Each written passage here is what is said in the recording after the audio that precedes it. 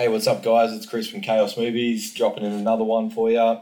I have been super busy this week, and I had a movie that I wanted to talk about. It was Faster with Dwayne "The Rock" Johnson and Billy Bob Thornton. But I did not want to talk about that one because, well, it's just too simple. I forgot about this movie that I wanted to talk about though, and I thought it'd be just perfect. It's The Foreigner with Jackie Chan and Pierce Brosnan. It went under the radar, like super under the radar.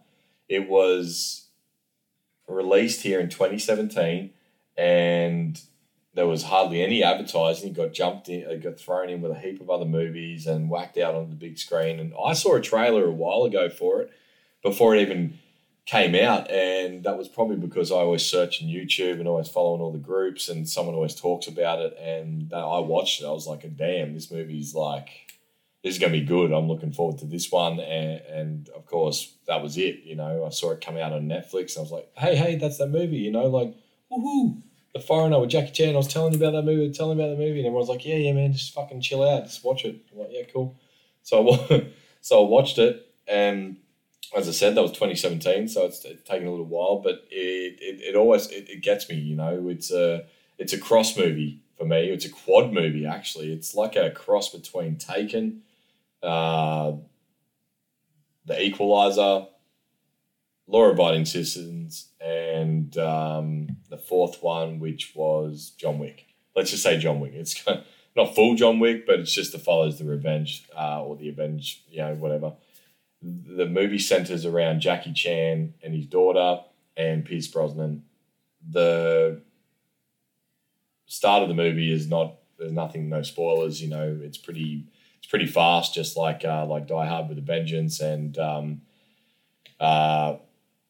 Collateral Damage with Arnold Schwarzenegger. Those movies, I think that's a little bit longer in the start, but it starts off, he picks up his daughter from school, and she's got a formal coming up, and she needs this dress.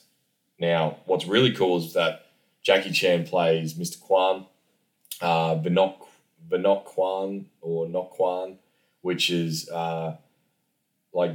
suggests he's Chinese Vietnamese because of the name Nok, N-G-O-U, I think it is, which is a traditional Vietnamese name, and Quan, which is not traditionally Vietnamese, is Chinese.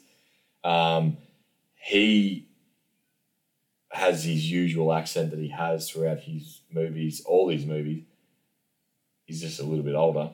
And his daughter, who is full British, just Asian descent, but British, or ethnicity, but British because she was raised.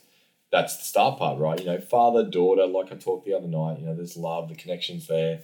She needs this dress, and of course she's got this English boyfriend. He's like, when we had to meet her, the protective father, and she's just like, nah, he's all good. You'll see him soon. We need to get this dress, you know, you need to hurry up. And of course, that anytime there's a scene where shit's got to hurry, you know something's bad that's going to happen on the other end. It just unleashes into a just violent explosion when she gets to the dress shop. And that is pretty cool to me at a start part of the movie, right? Because sometimes, you know, movies deserve to throw the audience into disarray straight up, or to just zone in. And this one definitely zoned you in. You're watching it, you're like, okay, where's it going? If you haven't seen the trailer or you don't know about this movie, great. There's an explosion at the start. It's the first 5 minutes. Let's not give anything away. If you don't want to know anything more, just fucking close your ear holes, get on, find it, watch it, and let me know. So I am pretty interested to fill you in the blanks of the rest of the movie. This was directed by a guy from New Zealand. He's directed quite a few films. Martin Campbell's his name. He's the director of 007 GoldenEye with Pierce Brosnan and 007 Casino Royale. He attaches himself to Vertical Limit and had a 2000 movie, director of Mask of Zorro, Warriors, and The Last Resort, those types of films. And the writer of this film was David Marconi. He did some stuff. It's pretty cool. Die Hard 4.0. I love Die Hard 4.0. Enemy of the State. That's a great one. The Contract and The Harvest, which was an old one back in 1992. God, I remember that. Yeah, okay, whatever. All right, well, I was just actually looking that up. I always like to find out who the writer is because sometimes there's co-writers or 4 writers or 5 writers, which means the story's been written a few times and then added upon and whatever. If there's just a singular writer, it could be authentic or just someone else's adaptation of a previous writer. But if there's more than 4, it means they had co-writers and added pieces here and there and they brought someone else in. It can make it all messy. So, yeah, as I was saying before, spoilers, whatever, want to watch it, jump off.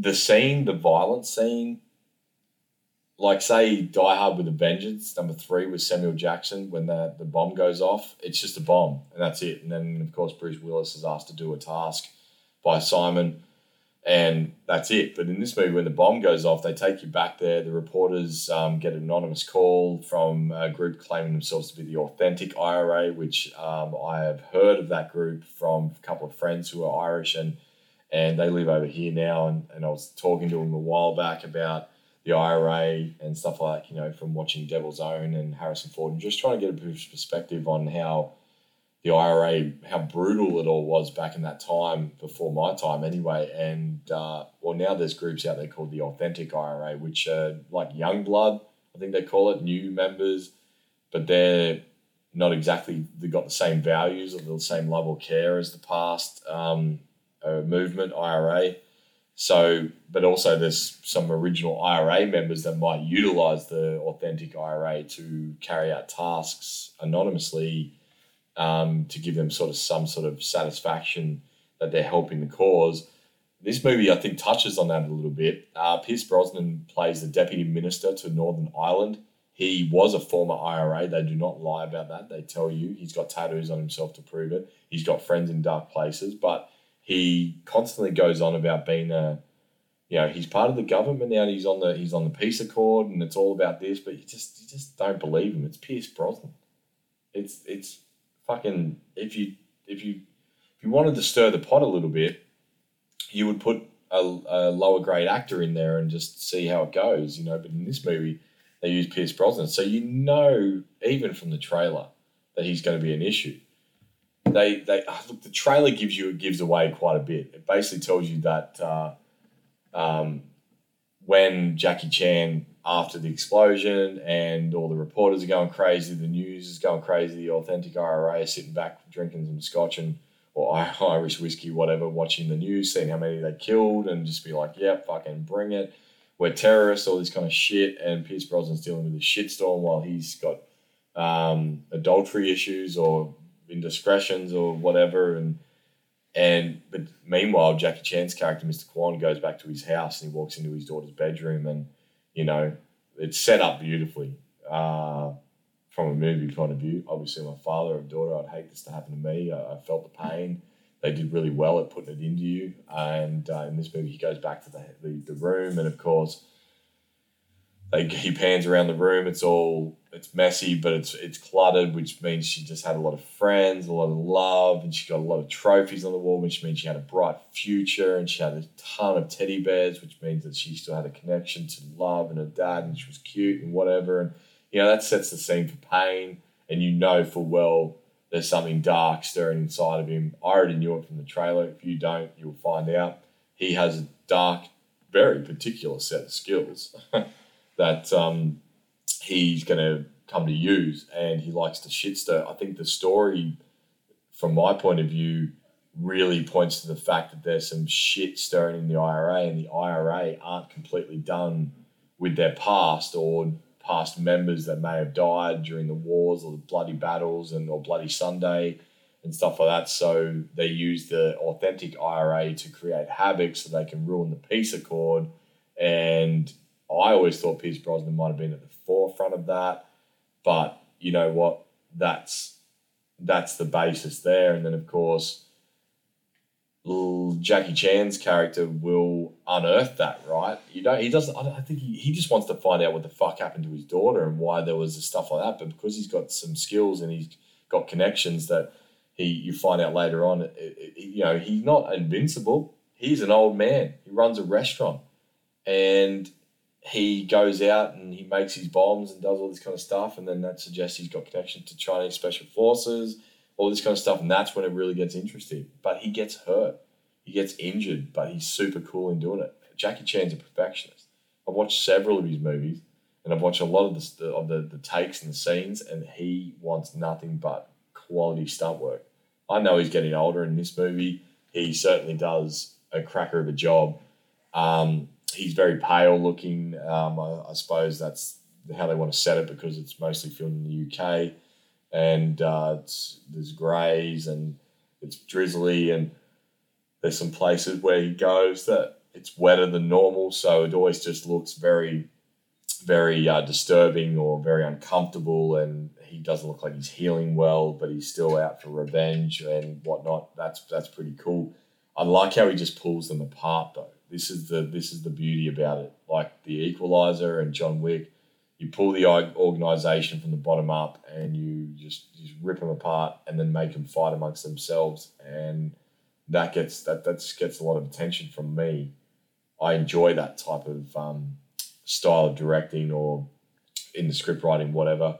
I enjoy the dialogue. I love how Jackie's constantly ringing up the police department. He's even trying to bribe them under the hurt father thing. He's not intentionally do it, but he's the hurt grieving father, and he knows everything that they know before they know it, but he's still trying to do the right channels. And the minute that they just keep shutting him down, he takes matters into his own hands, and that's where it starts to get real cool. Starts mixing up some fucking cool bombs, and it's just cool. Everyone started dying and explosions, and it's just I really enjoy this from Jackie Chan because most of his movies, as we all know, he's the action-packed kung fu master, drunken master, everything to stuntman to working with Chris Tucker in Rush Hour.